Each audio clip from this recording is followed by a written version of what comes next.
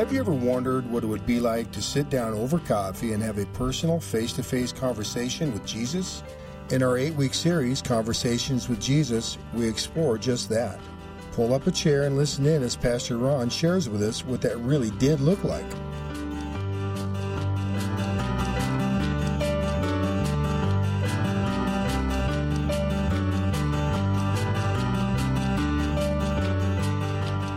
Morning, church family.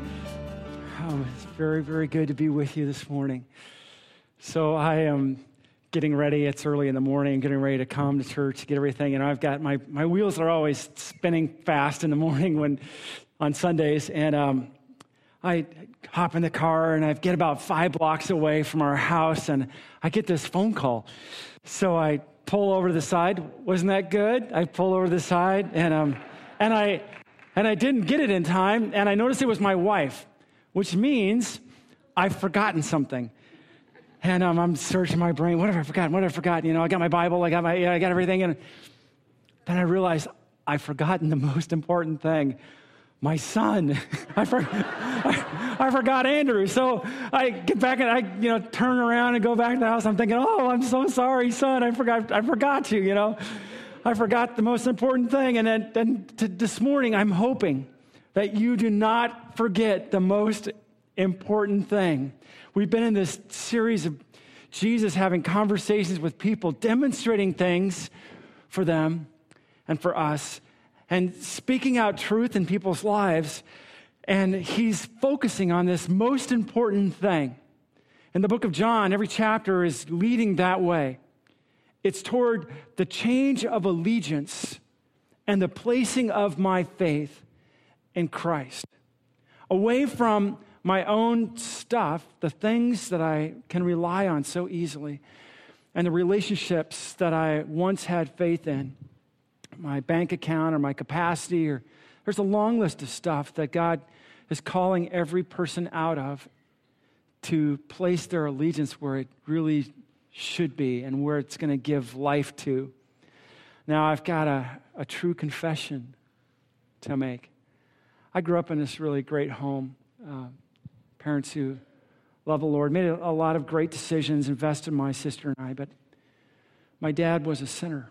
I mentioned this actually in the first service. He was sitting right over there.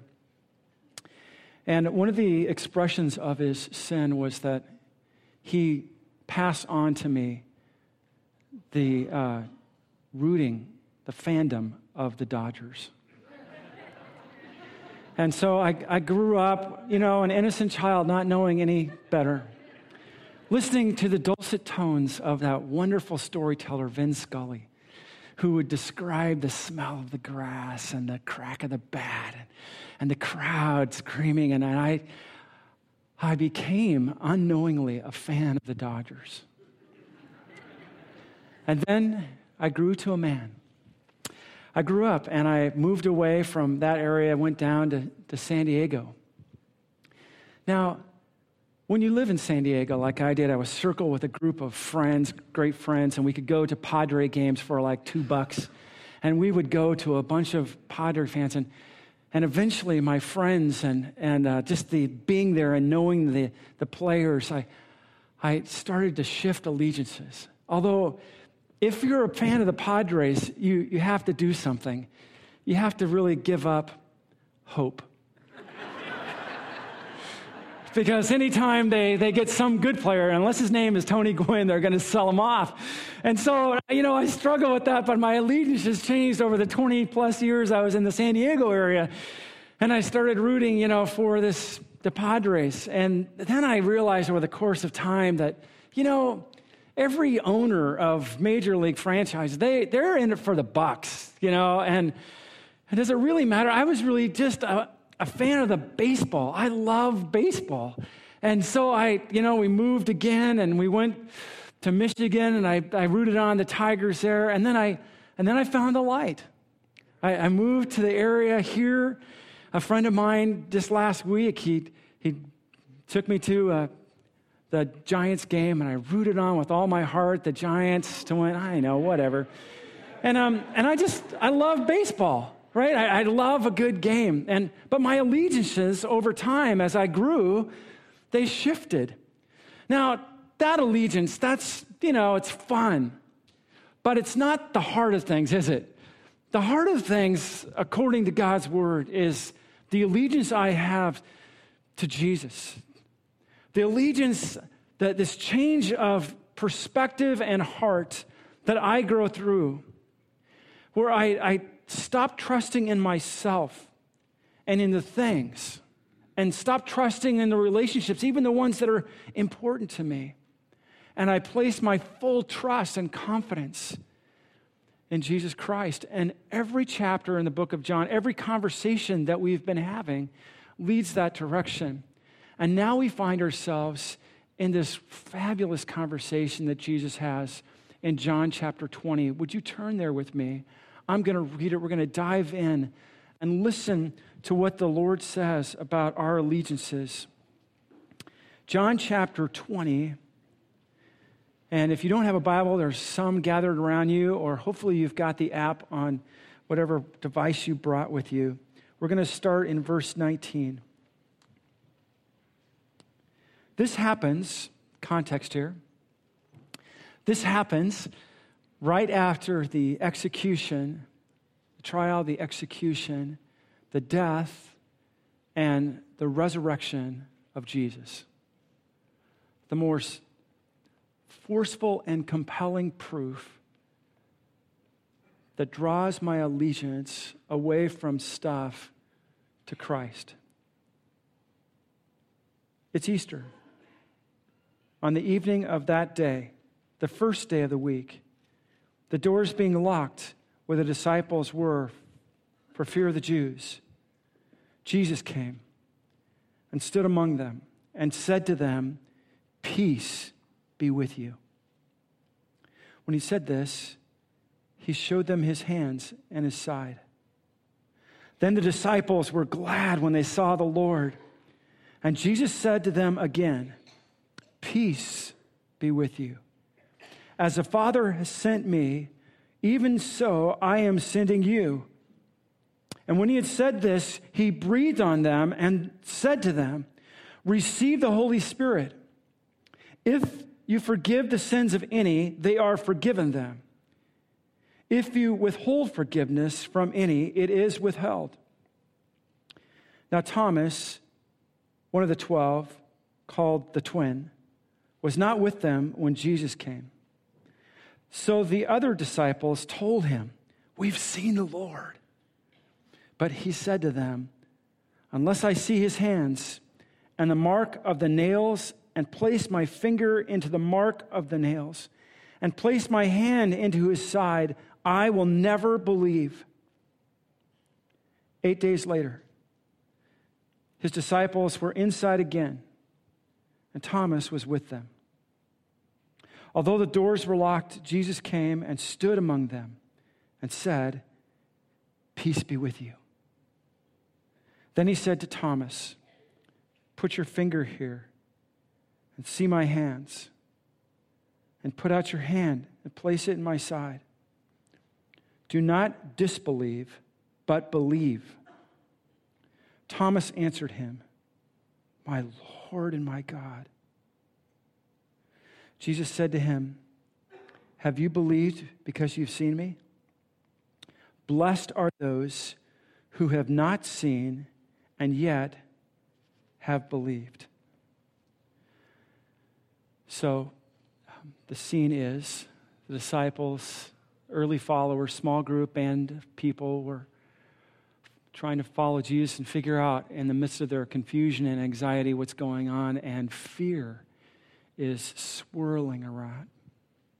They are convinced, after seeing firsthand the torture and execution of their best friend, that their lives are at risk because they were known as followers of Jesus, and they're hiding in this room. And they have no idea what the future holds. They're just caught up in the moment of their fear and anxiety. And into this scene steps Jesus. That's a pretty big shock. And the first thing out of his mouth is, peace be with you. It's one of my Lord's favorite sayings. If you read through the Gospels, if you read through Scripture, you know that he loves to say it, and he keeps on saying it. Why?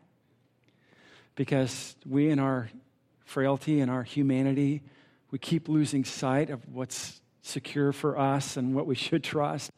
And we need to hear it from him again and again and again. And so he says it, Shalom, peace be with you. He's already said in John 14, before his death and resurrection, peace I leave with you, not as the world will give you. Not the kind that says just ignore all the hard things in life and forget about that, or don't really wrestle or deal with the things that you're struggling with, or place your security in something that will not last and be insecure, but everybody else is doing it, so go there. That's not peace. That's not what he's talking about. Not as the world gives you, but actually real peace, confidence in the power and the strength of God to be your refuge and security, to be eternally your rock. Peace with you, he says. And they're happy, they're glad, they're excited about this, overwhelmed, of course, because he says, look at this. I want you to see the physical proof of my hands and my side. And then, because they haven't fully caught it again and they need to hear it again, he repeats it, peace be with you. And by the way, you're going to need that because I'm sending you out. You're going to get out of this room, and I've got a mission that's going to be pretty overwhelming, so I'll say it again. Peace. Find your security in what I'm saying and who I am, in my power to rise from the dead. Find your strength and your refuge there. Your solace to go through persecution, not to avoid it. Rest your confidence in my promises, in my word, because they're sure and true, and you're going to need to remember them. You're going to need to remember this moment where I stand before you and I'm showing you myself that I actually did rise from the dead. You're going to need this, so peace. And then he breathes on them. Strange, right? But it's a reminder John is giving us of Genesis chapter 2, of the new creation work that God does to give life. And so he helps them see it firsthand as the Holy Spirit comes and infuses those first disciples with his presence and with his comfort and with his power. He breathes on them the Holy Spirit. Well, that's good, right? That's really great news.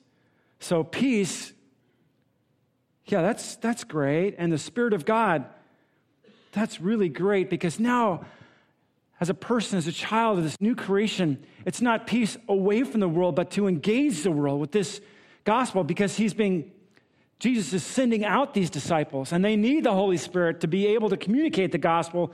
This is good. Well, that's great. But then the forgiveness of sin stuff in verse 23, What is that about? Did you see that verse? Verse 23, Jesus says, if you forgive the sins of any, they are forgiven them. If you withhold forgiveness from any, it is withheld. Is he giving them, these early disciples, some kind of corner on the market of forgiveness? Is he giving spiritual leaders or a church some authority that others don't have to be the intercessor between God and man? No, that's not true. We know this from Scripture, that only Jesus Christ is the intercessor, the mediator between God and man. 1 Timothy 2:5 says, there is one mediator between God and man, and that is the Son, Jesus Christ. So what's being said here? What is Jesus saying and communicating? When you study God's word and when you understand Scripture, it's imperative that you catch the meaning of the language and the context in which it's said. So what's the meaning and the context? That word that Jesus is giving, forgiveness, means to set free or to release from bondage. Jesus has been speaking out throughout the Gospels that a person, when they place their full allegiance and confidence in Jesus, they experience the forgiveness of sins. Through the power of what Jesus did on the cross, I can experience forgiveness, release, be set free from this. And if I don't do that, if I don't place my confidence in the Lord Jesus, then the opposite happens. I am still enslaved. I am still held captive. I am not set free. Jesus is connecting this mission that his disciples would now have to be sent out of that room and to communicate the gospel to the power of what the gospel does.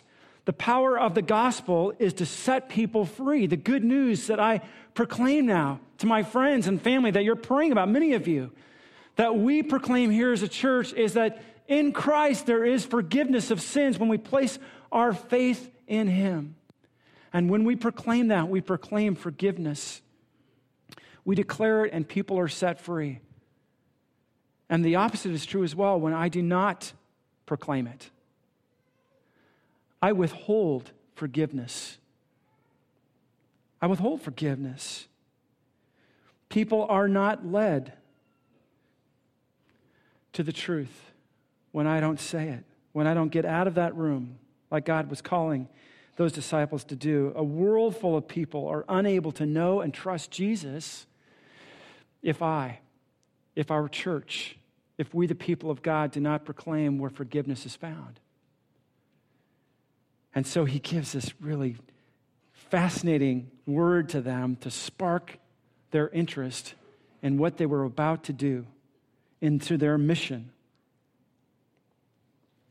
Now, before I go farther into scene 2, there's one other thing that might have scratched your attention when Jesus gave out the Holy Spirit. And that's this. Wasn't the Holy Spirit promised later in Acts chapter 2? For those of you who know the flow of the text, you thought, wait a second, I thought that didn't happen until Acts chapter 2, right, where the Spirit is given in power, so the message is proclaimed and people stepped out of a room and out of their fear and anxiety, and they went out to the streets and started expressing the gospel in other languages, and all kinds of people of different ethnicities and cultures, they started coming to faith in Christ, and the church was born, Acts chapter 2, right? So what's the story here? John chapter 20, it happens before Acts chapter 2. What's going on here? It's this. John 20 is the expression of the giving of life. When a person places their full allegiance into Jesus and comes out of their struggle and fear and anxiety, and they place their faith fully, their allegiance fully into Christ, then Scripture tells us that God's Spirit is given to us, and we are a new creation in him. We are now new and gifted with the Holy Spirit. So Jesus is giving them another physical demonstration of his promise to send the Comforter, to give them the Comforter. And that's what he does there. In Acts chapter 2, that Holy Spirit is given, and it's a gift of the power of the Spirit. Here, he's demonstrating that his presence, the Spirit's presence, is alive and well and with them. The work of the Holy Spirit to move people to faith in Christ and to express itself through these believers, that would happen in Acts chapter 2.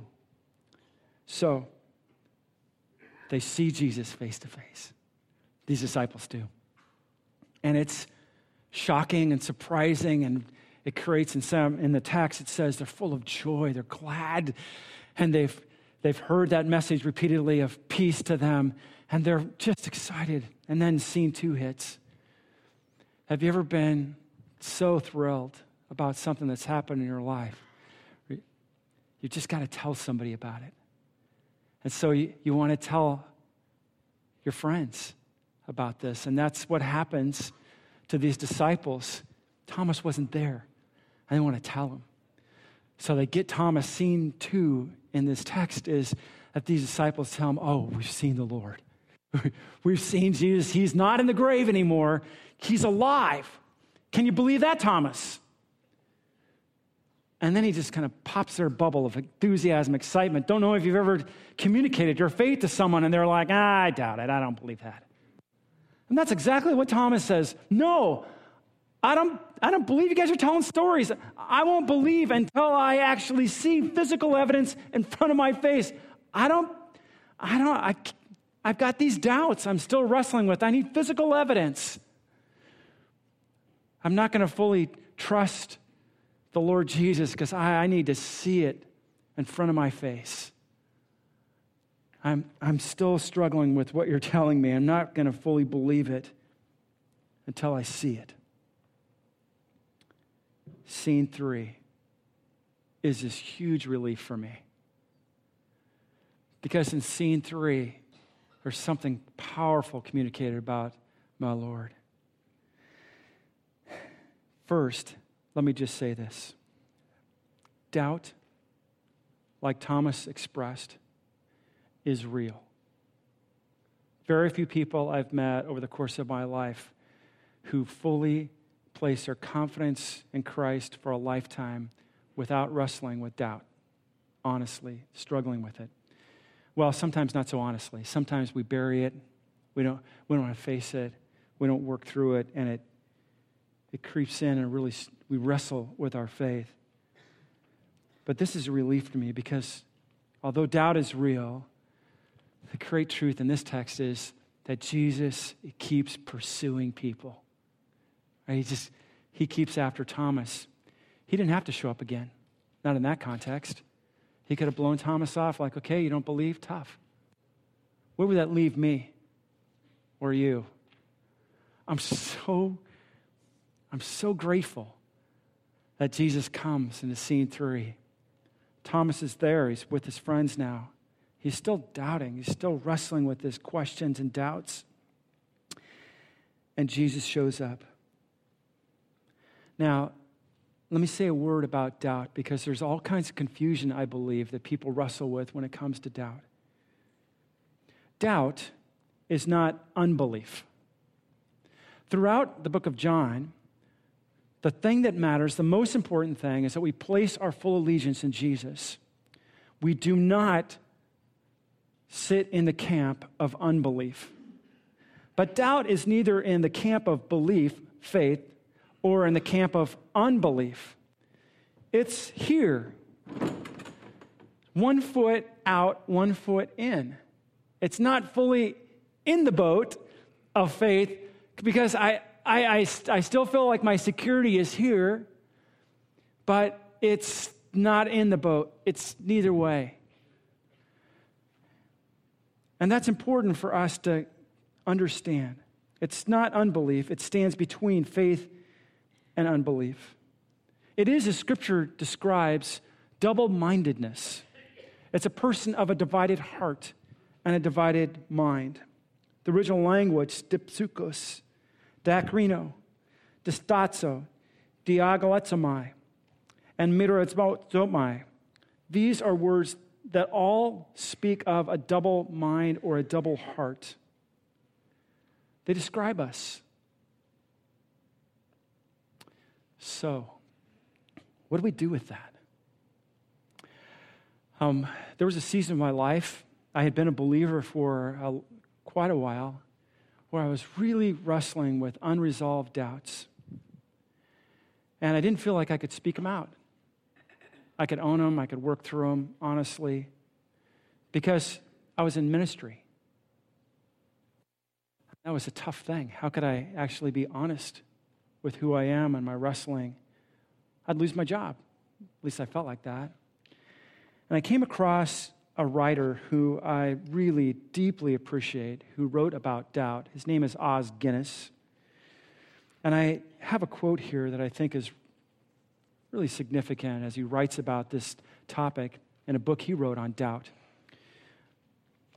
There are two equal and opposite errors into which Christians are inclined to fall when thinking about doubt.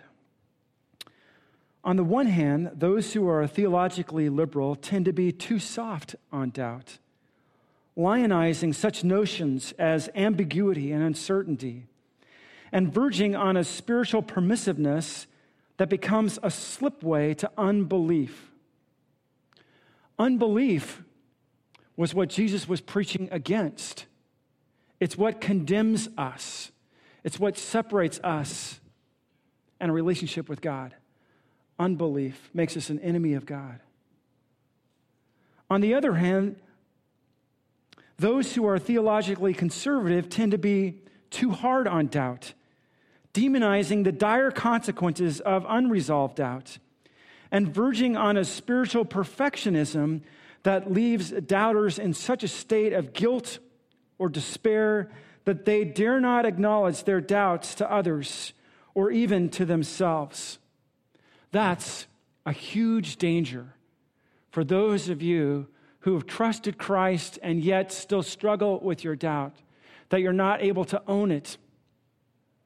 We have these things that we call life groups, where we would love for you to be honest with your struggle and your doubt, so other people can come alongside and spiritually mentor you through that, where you can actually have real, true, healthy conversations about the struggles you might have, about the wrestling that you have. You don't want to stay here as a double-minded person because you make no progress.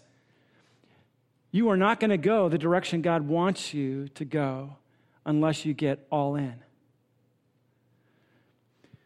So, the struggle is that we have this false idea that everybody here is spiritually perfect or doesn't have doubt or reservations. That's just not reality.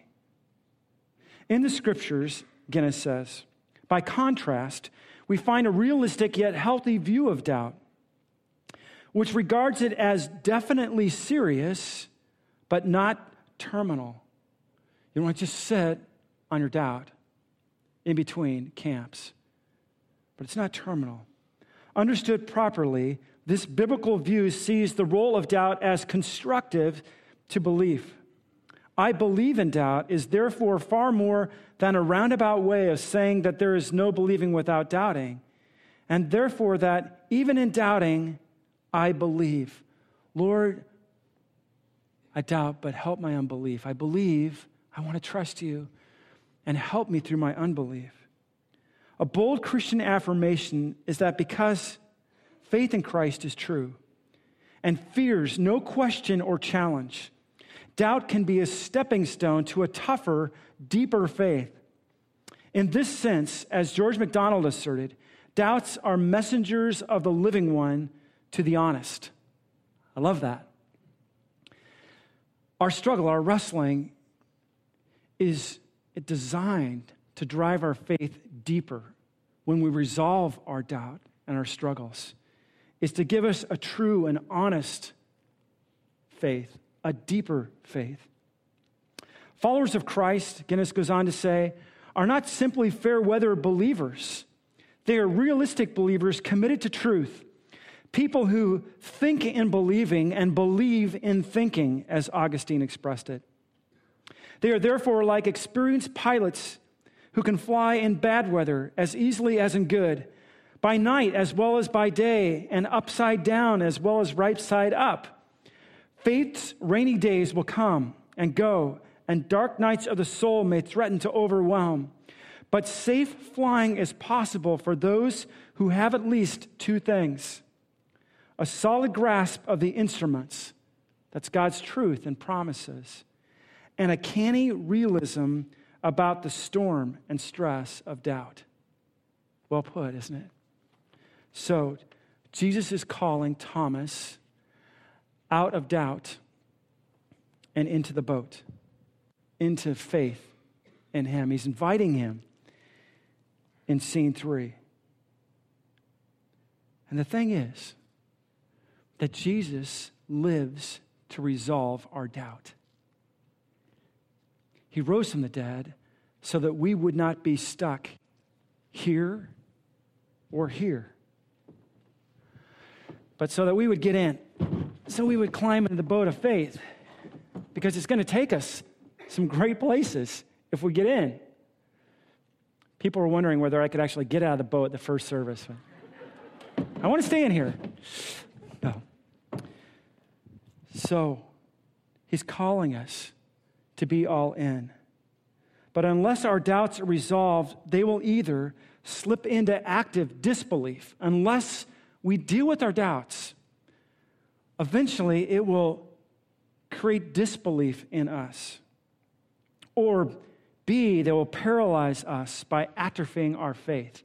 If my faith is not expressed, if I am not trusting in God every day and stepping out in faith, it will atrophy like a muscle I do not use.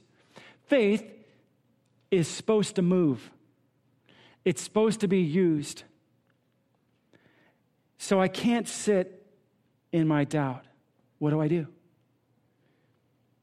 This passage, this example of Thomas, helps me understand it. First, I face my doubts honestly. I name them. Thomas says, you know what? I got doubts. He says it to his friends. Here's my doubts. Unless I see firsthand evidence, concrete stuff, I will never believe. I'm not believing it.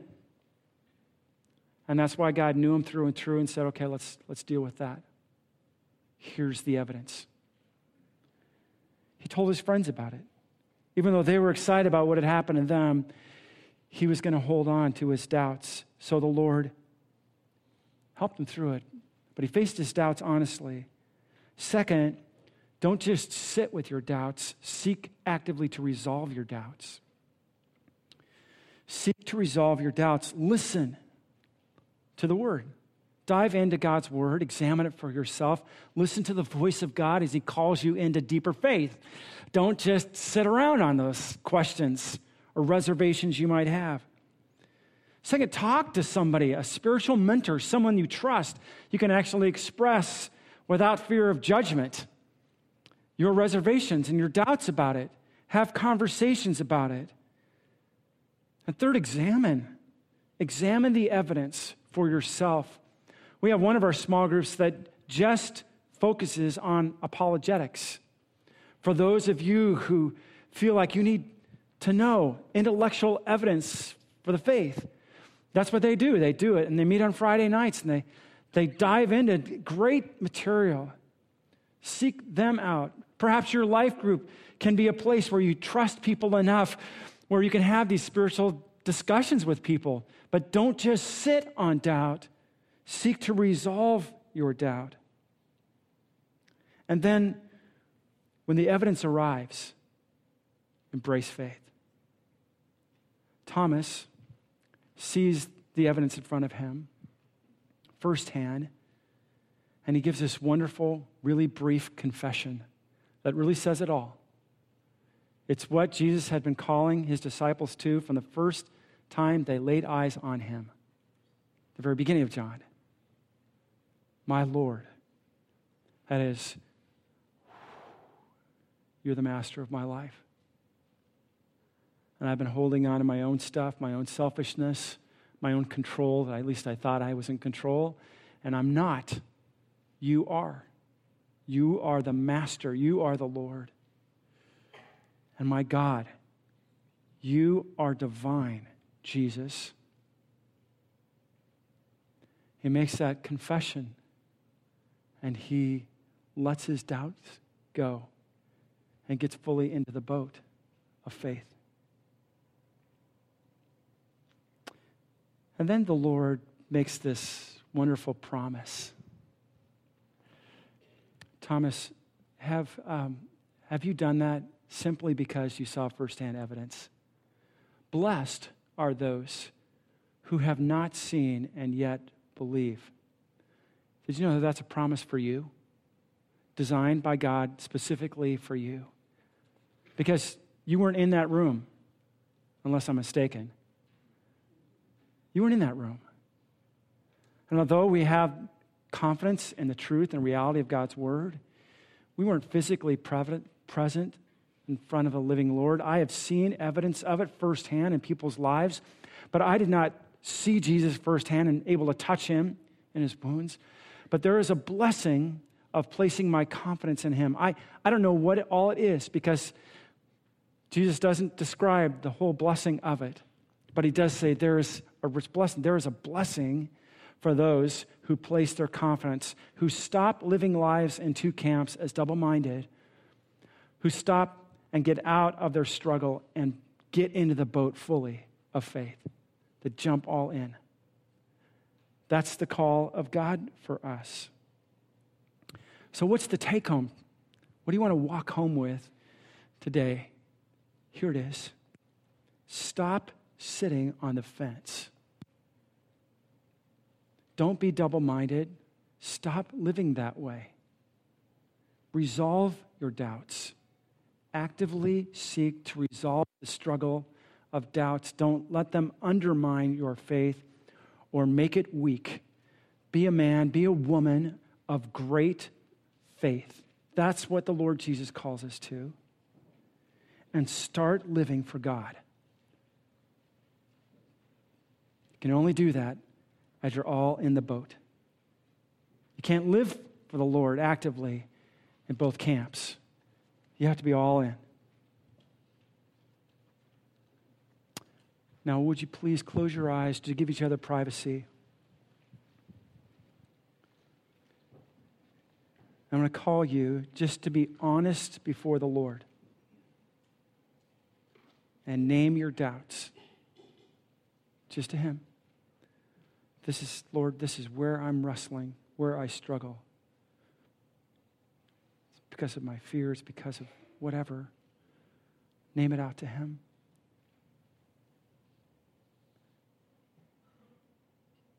It's not like it's going to shock him or surprise him.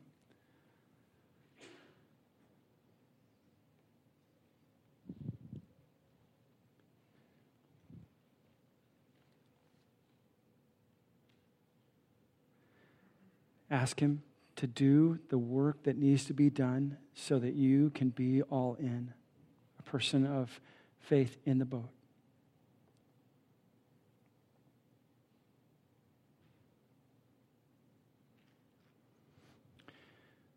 If you have never placed your faith in the Lord Jesus, this is what leads to forgiveness and wholeness and health for you. Not a set of spiritual exercises or looking religious. It is about embracing faith wholeheartedly in the Lord Jesus, who has come and lived and died for you and risen again so that you might know life. And just in the quietness right now where we're sitting, I just ask you to be honest before the Lord and say, oh Lord, I believe. Help my unbelief, my doubts, my struggles, Lord, but I want to place my confidence fully in you. Forgive me, cleanse me, make me new. Just put that in your own language where you sit.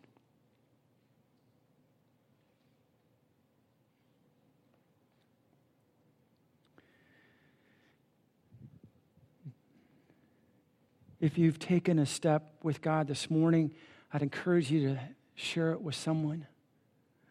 Someone who brought you perhaps, or another person. Staff and other people will be around. We'd love to have a spiritual conversation with you.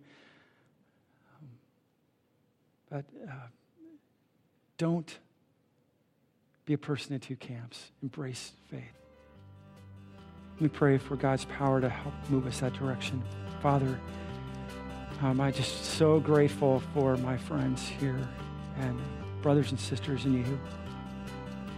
And you know us thoroughly. You're not surprised by any of our reservations or the things that can undercut our faith,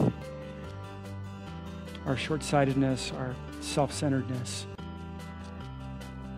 Lord, we're praying this morning that you would move us to be a people who place all our confidence in you,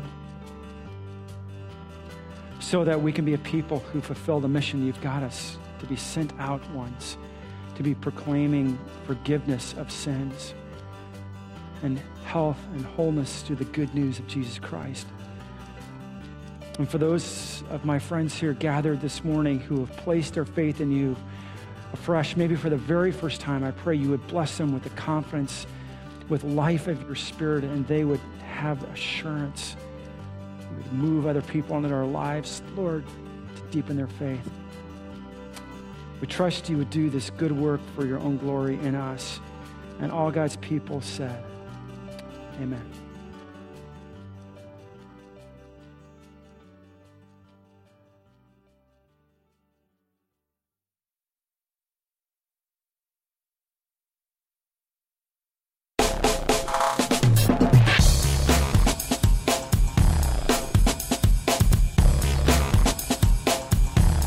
Thanks for listening to audio from Bridges Community Church. If you want to find out more about Bridges and who we are, please check out our website at bridgescc.org.